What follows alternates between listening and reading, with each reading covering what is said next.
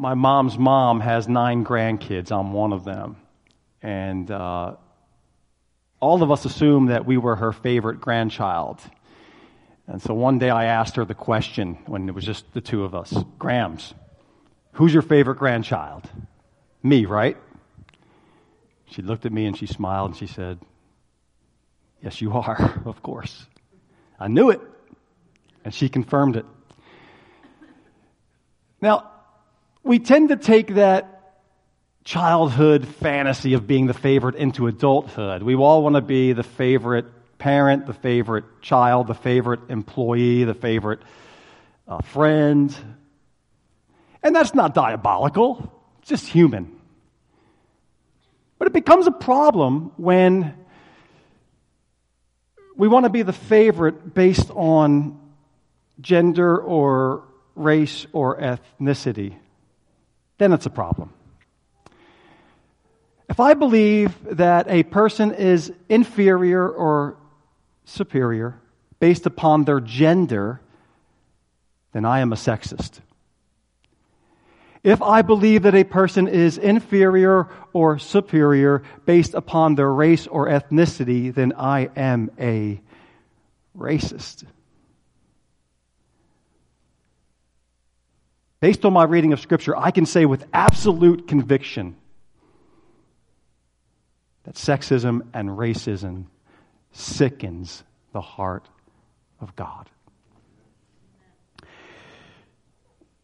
Well, let's go to the Bible. Let's go back to the beginning with some lessons from the garden. As I said last week, Genesis 1 and 2, the first 2 chapters of the Bible, presents God's divine design for the human race.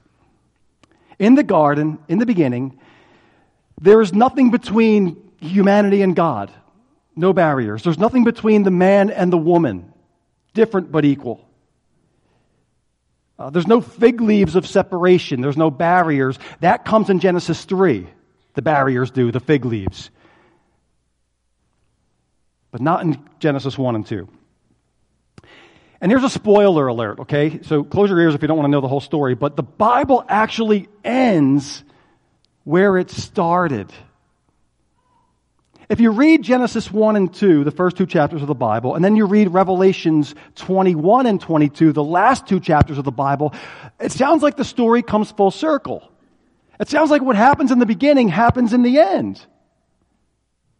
In the beginning, in the garden, in Genesis, you get God creating human beings in His image, which means a lot of things, but it includes the capacity we have as humans for intimate fellowship with God. And then at the end of chapter 2, we get this sort of summary statement that's beautiful. Adam and his wife were both naked and they felt no shame. There's nothing between them. They're different. They recognize it, but they're equal. And it's beautiful. And then you get to the last 2 chapters of the Bible, Revelation 21 and 22, and God is kind of with the human race like He was in the garden, walking in the cool of the day, and you get God being so close to the human race that He can wipe every tear from our eyes. And there's no more death, no more mourning, no more crying, no more pain, for the old order of things has passed away. Behold, all things have become new. And then in Revelation 22, the last chapter of the Bible, guess what shows up again? Tree of life. Tree of life that was in the garden. And it also says that there will no longer be any curse. That comes with chapter 3. And what I want to suggest, that's your homework, by the way, to read Genesis 1 and 2 and Revelation 21 and 22, the first 2 chapters, the last 2 chapters of the Bible, because you need those both to understand what comes in the middle. Because in the middle, between the garden of Genesis, the tree of life in Genesis, and the tree of life in Revelation, comes Jesus. To get humanity back to the garden again. Intimacy, harmony, equality. Genesis 1, let's look a little closer at Genesis 1, 26 and 27, because God says 3 times, let's make human beings in our image, God says. In our image, let's make them. And then the finale, male and female, He created them. Now, why did God put it that way? Because he was trying to state loud and clear that the image of God in a female is equal to the image of God in a male. That's why.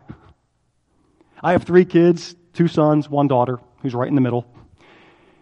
And my image, my DNA, is not more profoundly upon my boys than my girl. My sons can't say to my daughter Leah, we have more of Dad's DNA than you do. We're more legitimate children than you are. No, the image of God in my daughter is equal to the image of God in my boys. And my image in all of them is equal.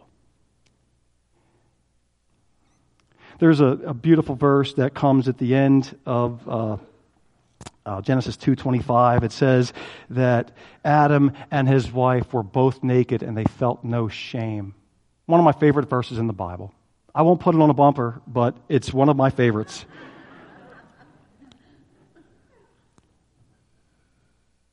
There's equality. There's intimacy. There's harmony. The likeness of God in the man and the woman. Nothing between them. I love what Martin Luther King said about the image of God. He says, there's no gradations in the image of God.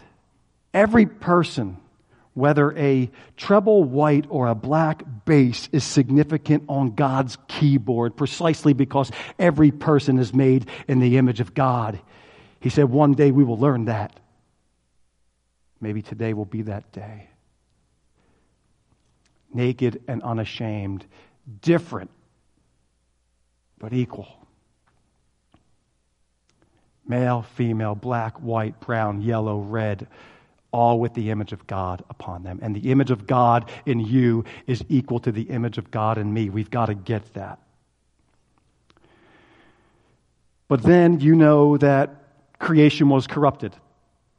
In Genesis 3. It didn't take long for the human race to mess things up, and we did, 3 chapters in. Like kids who can't keep their hands out of the cookie jar, Adam and Eve had to go and eat from the one tree in the whole garden that was off limits. The tree of the knowledge of good and evil. And after they did that, all hell broke loose, literally. And then they start making coverings for themselves, fig leaves. Chapter 3, verse 7, my least favorite verse in the Bible. Now we're hiding from God and hiding from each other, and we're lying and we're blaming. And then comes the curse. The curse upon women, the curse of inequality.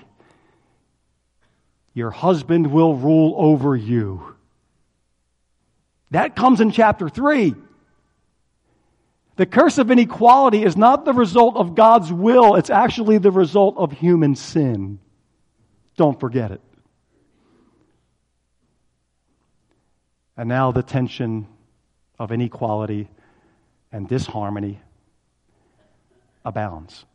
Even in ways and in places we wouldn't think it would come up. Give you an example of this. Over a year ago, I was talking to this sweet 70-year-old woman. We were having a meal together. It's none of you sweet 70-year-olds. This is before I was your pastor. So this is way back, a year and a half ago or so. And we were having a meal together, and I wanted to bring up some friendly conversation with this sweet 70-year-old woman, white woman. And I said, what do you think of the church's role in racial reconciliation?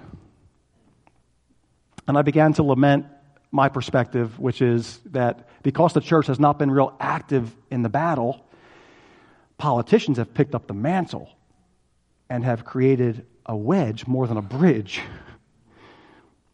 And this sweet 70-year-old woman became angry. I was trying to be theological, and she got political. And she said, white men can't get jobs because they're white. And all white people now are viewed as villainous and violent and ignorant simply because they're white. And not all of them are like that. And I just looked at her in love and with as much grace as I could said, that's exactly how minorities have felt for a very long time. Misunderstood.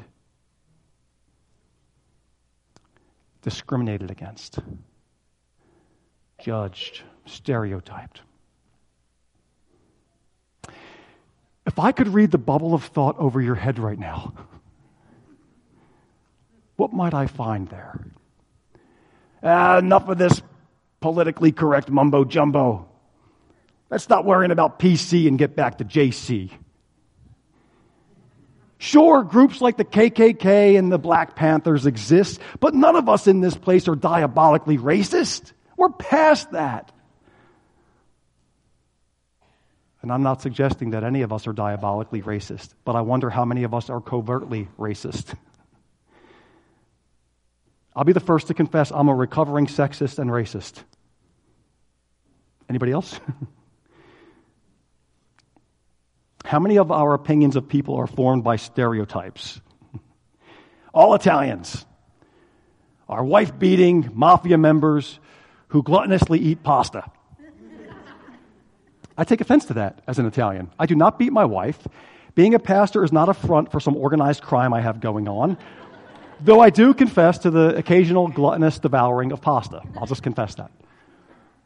All Irish people are beer-guzzling members of the IRA. All blacks, especially with one pant leg up to their knee, are drug dealers who collect welfare checks while they're doing it.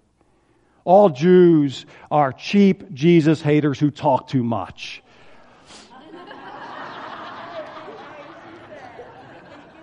All Polish people are... You've heard the jokes.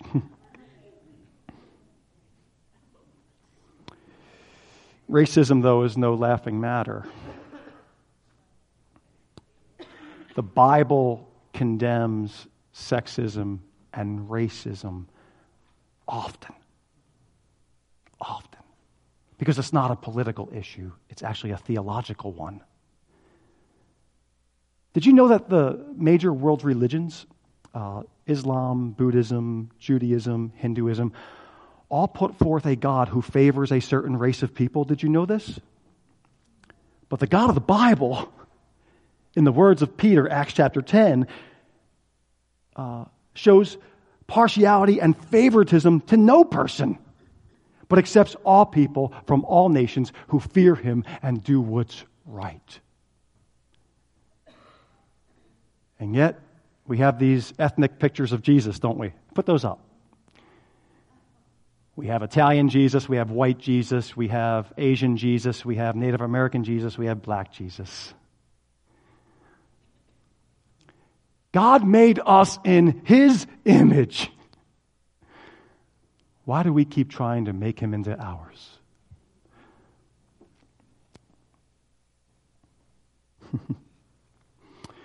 I'm not suggesting that any of us in this room are white supremacists or black power advocates or angry feminists or male chauvinist pigs. But I wonder how much is under the surface. Subtle. Listen, I have read about, I have prayed about these issues.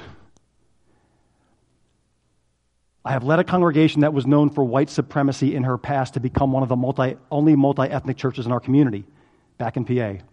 I promoted 3 women to pastoral positions in a church that never had female pastors. So this is important to me, and yet I still, if I'm honest, allow prejudice and racism and sexism to creep into my heart from time to time. And I hate it. So the $1 million question, not WWJD, what would Jesus do, but WDJD. What did Jesus do about these issues? I'm going to go 2 places in the Bible, okay? 2 chapters. I can go through the whole Gospels if I wanted to, but 2 places, 2 chapters, John 4 and Luke 10. 2 chapters where Jesus deals with both sexism and racism in both chapters. In John 4, Jesus comes upon a Samaritan woman. She's female and she's a half-breed. She's a Samaritan. I'll get to that in a second. And then in Luke 10, Jesus tells the parable of the Good Samaritan. And he tells it to a bunch of Jews who hate Samaritans. So let me just give you a quick history lesson about why Jews hated Samaritans as much as they did. Quick history. In the 8th century BC, before Christ, the Assyrians overtook the Israelites, the people of God. They captured Israel. And the Assyrians and Israelites intermarried. And the offspring of that intermarriage were half-breeds, Samaritans. And so any full-blooded Jew hated those half-breed Samaritans. Now in the 6th century BC, King Cyrus of Persia allowed the Jews to return to Jerusalem to go rebuild their city, rebuild their temple. And the Samaritan half-breeds wanted to help the full-blooded Jews. But the Jews didn't want the help of the half-breeds. And this is captured in the book of Ezra. And then because the Jews didn't want the help of the Samaritans got upset and made the rebuilding of Jerusalem very difficult for the Jews, which is captured in the book of Nehemiah. By the time you get to the 1st century, the time of Christ, Josephus, a Jewish historian, tells us that even in the 1st century after Christ, the Jews and Samaritans still hate each other. There's a lot of violent outbreaks. It's been going on for years. On one occasion, the Samaritans actually put human remains, human bones, in the Jewish temple during the time of the Passover. They desecrated the temple. Think prank week between Indiana University and Purdue University. This is why in John 4, when Jesus strikes up a conversation with a half-breed Samaritan and a woman, she's shocked. You're a Jew. You're speaking to me, a Samaritan? She's shocked by it all. And he has an actually rather extended conversation with her. In a culture where Jewish men don't even look at women in public, let alone talk to them, not even their sister or mother or wife. And Jesus has a conversation looking into the eyes of this half-breed Samaritan who happens to be a woman. And after just a brief conversation with Jesus, she feels dignified, empowered, no longer marginalized because of her ethnicity and her gender. In fact, she leaves her water jar there at the well. She forgets it there. She runs back to her hometown, and she begins to tell everybody in her town about this Jesus, the Messiah. She is the first Christian preacher in the history of the church, and she's a half-breed, and she's a woman. Wow. And then we get to Luke 10. Jesus tells a parable to a bunch of Jews about a guy who's Jewish going down on the Jericho Road from the temple. He's a Jew worshiping at the temple. He gets beat up. He's left half naked, and he's robbed. Along comes a Jewish priest who can see that the victim, who's half naked, is Jewish because Jews were circumcised, and this is a detail that's important. Forgive the image, but Jews are circumcised. The priest can tell it's a Jew, but he does nothing to help his countrymen. And then a Levite comes by, sees the guy's nakedness, he's circumcised, he's the Jew, doesn't do anything to help. And then there comes a Samaritan.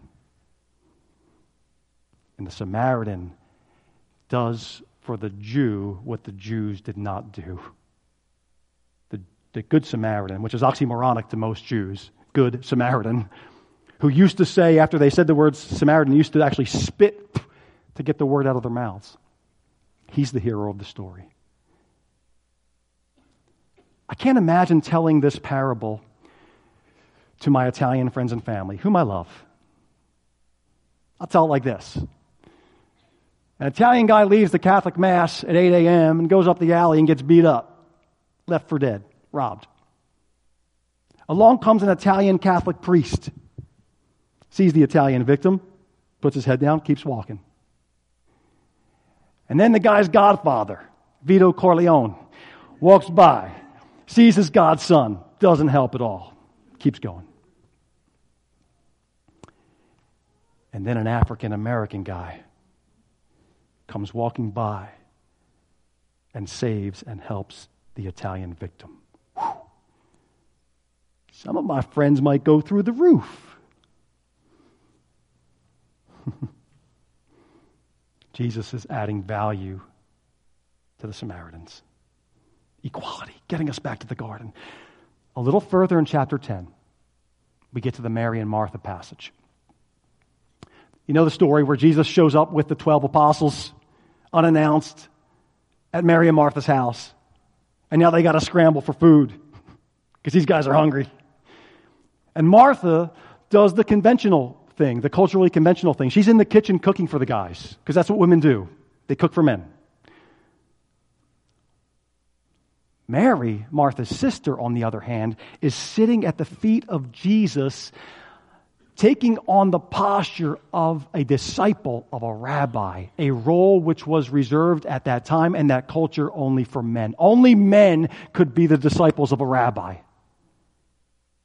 And Mary is daring to take on the posture of a role traditionally reserved for men. How dare her? Martha goes to Jesus. Lord, tell Mary to help me in the kitchen. And here comes the verdict. Here's what Jesus says. Mary, choosing a role reserved for men, Mary has chosen the better part, and it will not be taken from her. Back to the garden again. Make no mistake about it. Jesus defends, commends, and befriends marginalized ethnic groups and women so that all are equal in his eyes. And any time we do anything less, we are acting less than Christian. Again, this is not about being PC. This is about JC. I'm not some flaming liberal or some angry feminist. I just want to be a biblical Christian because there is no other kind. We are equal. Jesus came not just to forgive us for the fall of Genesis 3, but to restore the equality in creation of Genesis 1 and 2. That's what he came to do. And how does he do it? Through the church. Through us. That's how he does it. Think about the ministries of Peter and Paul. Little history on Peter. Peter was a racist Jew who thought anybody who wasn't fully Jewish was inferior. Struggled with that big time. But then in Acts chapter 10, this racist Jew, Peter, is standing in the home of a non-Jew, a Gentile, Cornelius. And he says, I now perceive how true it is that God does not show favoritism, but accepts all people from all nations who fear him and do what's right. He got it. Back to the garden. And then the Apostle Paul, who often gets misquoted out of historical context for the oppression of women, in Galatians 3:28 wrote, there's neither Jew or Greek, slave or free, male or female, but all are one in Christ. It wasn't the government. It wasn't the Republican Party or the Democratic Party that sought for the abolition of slavery. You know who it was? It was the church. It wasn't the government. It wasn't the Republicans or the Democrats, but the church that fought for the equality of women, starting in a church in New York State. Did you know that?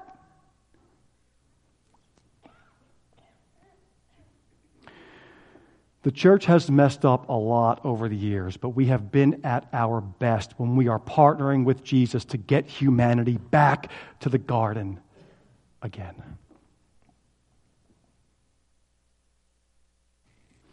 Can I get a little testimonial, if that's okay? One of you say amen, and I'll just go with it. Okay.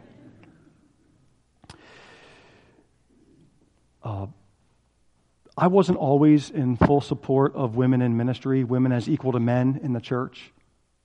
I regret that. The problem was, this is when I was in college preparing to be a pastor, and there were female students with me preparing to be a pastor too. And I allowed my opinions to outpace my biblical knowledge. I wish I would have shut up.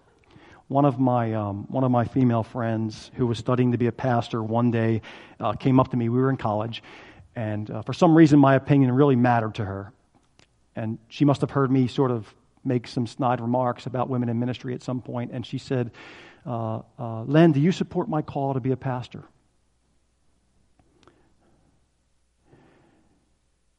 And at that point, I didn't. And I couldn't.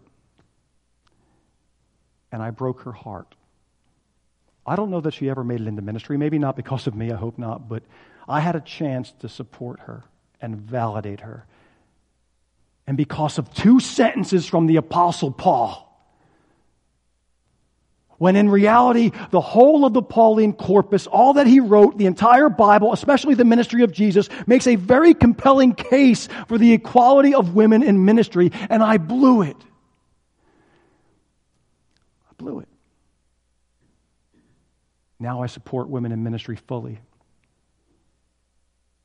Again, not based on political correctness, but based upon my reading of the biblical canon, the story. Talk about racism. I've talked often in here about the racial divide and the need for reconciliation. And some of you maybe wonder, why in the world does Lenny talk about this so often? And I guess it's because my conversion is wrapped up in this particular issue. I told you I grew up in Philadelphia, the city of brotherly love, if your brother looks just like you. There are divides everywhere. In my high school, it wasn't blacks against whites.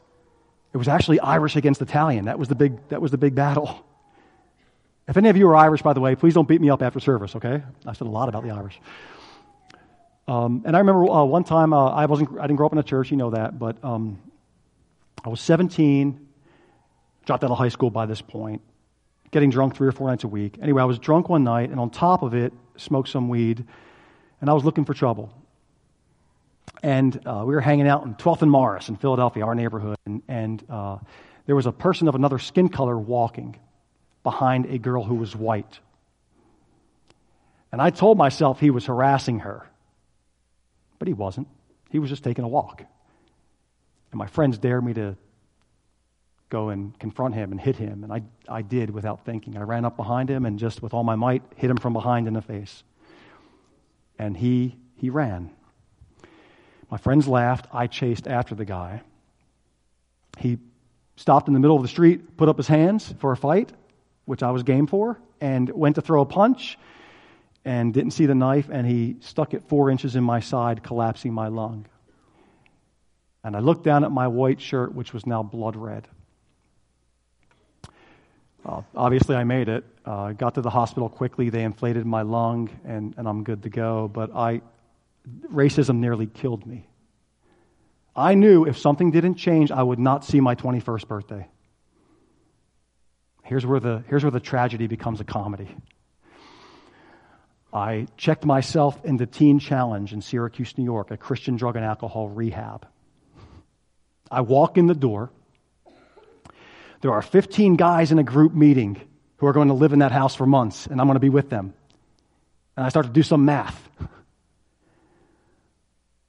7 African Americans, there's 5 Latinos, and 3 white guys. I wasn't good at math, high school dropout and all, but I knew I was in the minority. For the first time, I was in the minority. And I was scared to death. We're going to kill each other, I thought.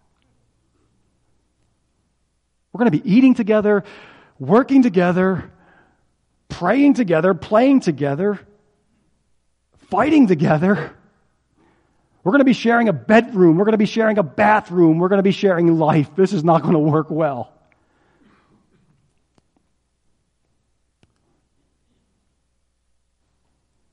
I went to Teen Challenge as that guy lying half naked and dead on the Jericho Road.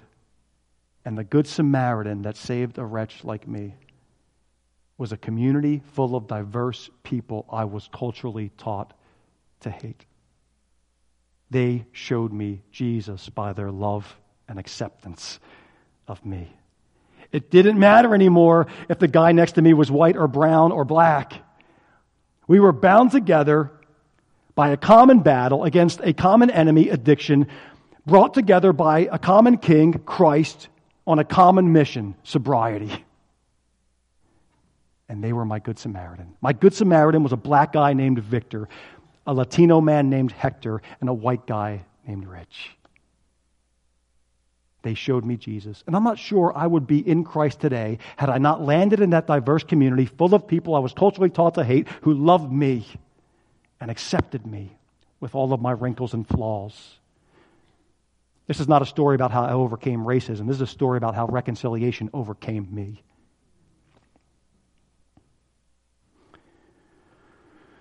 A couple PowerPoints in case you missed everything else I said.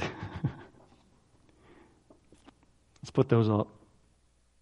We're going to have some Q&A in just a minute. Any theology that results in the inferiority of a person due to gender or race is not biblical. If you'd like to debate with me and argue otherwise, I'm game. Not now, but at some point. Any theology that disqualifies a person for a job or ministry due to gender or race is not biblical. A truly biblical theology of gender and race affirms that every human being is equal because the image of God is in every human being. And finally, the mission of the church is to partner with Christ in restoring the creation that humanity lost in the fall. I found out that my grandmother told all 9 of her grandchildren they were her favorite.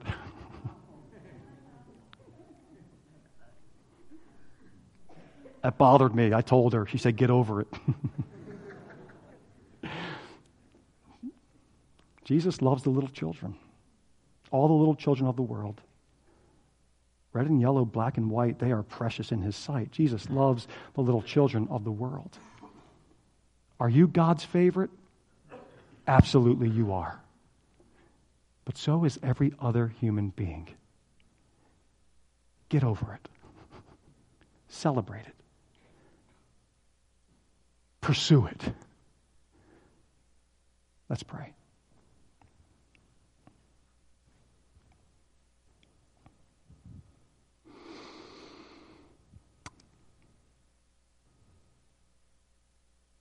An ancient prayer. Glory be to the Father, and to the Son, and to the Holy Spirit, as it was in the beginning. May it be now and evermore. Amen. Let's stand together and sing before we go to some Q&A for a few minutes. Well, we are trying to have some Q&A discussion around these important questions and topics. Last week we had anatomy, and this week equality, and we have a few more: ecology next week, and then sexuality, the fun one, coming up the last week. So we want this to feel like a conversation. We are not, wisdom doesn't die with us, but we want to at least try to address some of the questions you might have texted, and just get our minds and hearts around the issues, especially the application of the sermon. So, Pastor Jessica. All right. First one, we'll go with, how can we better detect sexist and racist tendencies in ourselves so that we can hold those attitudes captive to Christ? I think it takes an enormous amount of intimacy with God. I don't think it's possible. It sounds like a Christian answer to, sort of a simplistic sort of answer, but there's some practical things we can do. But I don't think it's going to happen without union with Christ by the Spirit. Because I think God exposes stuff that we can't see, right? God holds up the mirror to us for us to see who we really are, self-awareness, God-awareness. And I don't think that's possible. We can see the more surface sins. I could see certain sins in my life that are pretty obvious, but the covert stuff, the stuff in the basement, the subtle prejudices that I have, that will only be exposed in as much as I am connected intimately to Christ through the Spirit, so that I see who I am. And God doesn't show us our sin to sort of shove our face in our vomit. That's not what He's about. He's not trying to shame us in our sin, but save us from our sin. So it's important to recognize that. What would you say? Yeah, I was thinking of, when the pastor says, asks a question in the sermon and you go to nudge someone else, and it's kind of the age-old thing is, well, maybe you should be nudging yourself. Like maybe if you're nudging someone else, maybe that's actually something that you struggle with.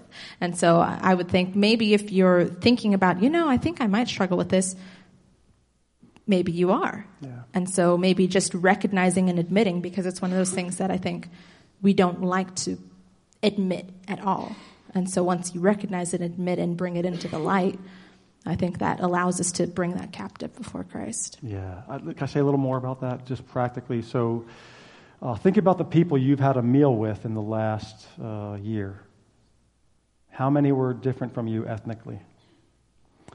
Think about the books you've read this past year, the movies you've watched. How many of the books that you read were written by someone who was different from you in gender or ethnicity? How many of the movies you watched featured a hero that was different from you ethnically or in terms of gender? That's often a good indication of where you're at on the issue, honestly. Unless you don't read books or go to movies, then you're safe. Okay, then you're all right. Another one, they're kind of two related. How do I actually start reconciling areas of inequality in my life? And one question came in specifically about confronting a boss or supervisor who shows extreme sexist behavior. So kind of the practical side of that. Wow. It's true that even in the 21st century, sexism still exists in the workplace. You find it odd, right? Because we've progressed so far, but we haven't. And there are women held back, and sadly, especially in the church sometimes. I mean, we are part of a Wesleyan denomination that ordains women for all kinds of leadership and ministry, and yet even in just the Midwest, how many women are lead pastors over men? I don't know of any. Maybe there's some, but I don't know of any. So there's overt sexism, which is easier to detect, but then there's sort of more covert, which needs to be addressed. If you're in a position where you are being treated unfairly because of your gender, I hope there are places in your institution that you can take that concern to safe environments. If there is not, then you have two choices. You suck it up and collect the paycheck, or you confront the monster in love and as a Christian, but forthrightly, and you take your chances and see where it goes. But or you talk to a person, if you're a woman, and you talk to a person who's a male in the workplace who might be able to defend you. Sometimes it takes, this may sound sexist, it takes a woman to defend a man sometimes among women. And it takes a man to defend a woman among men. It takes a white person to defend black people among whites. It takes a black person to defend white people among blacks. So I think men in the workplace need to step up and defend the equality of women, as opposed to women just defending women all the time, because then it's just a bunch of angry feminism. But when a man speaks up for a woman or a woman for a man, then it's different. Anyway, so I'm talking too long about that one, sorry. Another question that came in, the Bible says we are one blood, therefore we are one race, the human race. Why isn't the church teaching this? I'm not sure where the question's coming from, except that it sounds like the question's maybe suggesting that because we're all one race, why even talk about our differences? But I think the power and the beauty of God is evident in our differences. And don't forget, God is one. There's one origin of God. That's God. But God is Father, Son, and Spirit. Unity in diversity. And somehow in the diversity, there's a beauty and a unity. And I think that God created us the same way. I mean, male and female are different. Black, white, brown, yellow are different. And yet when we come together as one in the midst of our diversity, we somehow, get this is mind-boggling. When diverse people unite in love, we reflect the nature of the Trinitarian God, 3 in 1. Which is what Jesus prayed in John 17, right? Father, may they be one. May they be brought to complete unity so that the world might know that you sent me. So we let the world know that Jesus has come from the Father, not by passing out tracts and doing hymn sings and potlucks or finding the flashiest, coolest, skinny jeans wearing, hipster beard sporting worship leader. We actually communicate that the Father sent the Son when we, men and women, black, brown, white, yellow, red, unite.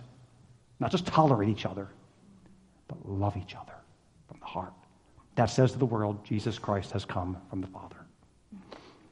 And the adverse is true. When we don't unite, we might send another message. That maybe Jesus isn't as real as we say he is. This one's kind of similar to some that's already been asked, but it has a little bit of a difference. How do you reconcile gender roles due to biological differences between men and women? Why don't you tackle that one? I'll piggyback on you. Here I am saying women have something to offer, and I'm doing all the talking. So it's not because it's hard. It's just because I want you to answer the question. I mean, I had a conversation recently that was kind of talking about this and how just due to purely biological differences, there's been some challenges in some workforces just to be able to address both men and women equally. I think where it becomes an issue, though, is when you're allowing that to change your view and perception of that person. Because naturally, and we'll talk more about this in the last week, there are differences between men and women biologically. But if that itself is informing your entire view of that person, then that's where it's become an issue. So how do you reconcile that? Well, you recognize their equal value as a person, you address the biological need, whatever that is, but that doesn't change. I mean, this is a super silly example, but I need different hair product than my husband just because our hair is different. That doesn't mean one person's hair is better or worse.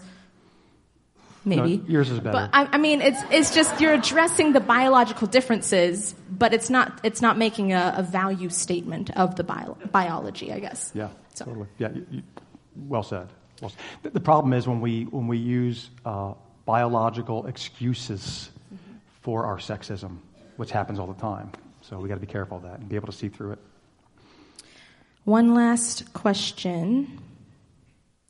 Do you think it's possible to take the issue of equality too far, to the point that we are overlooking those things that make us unique?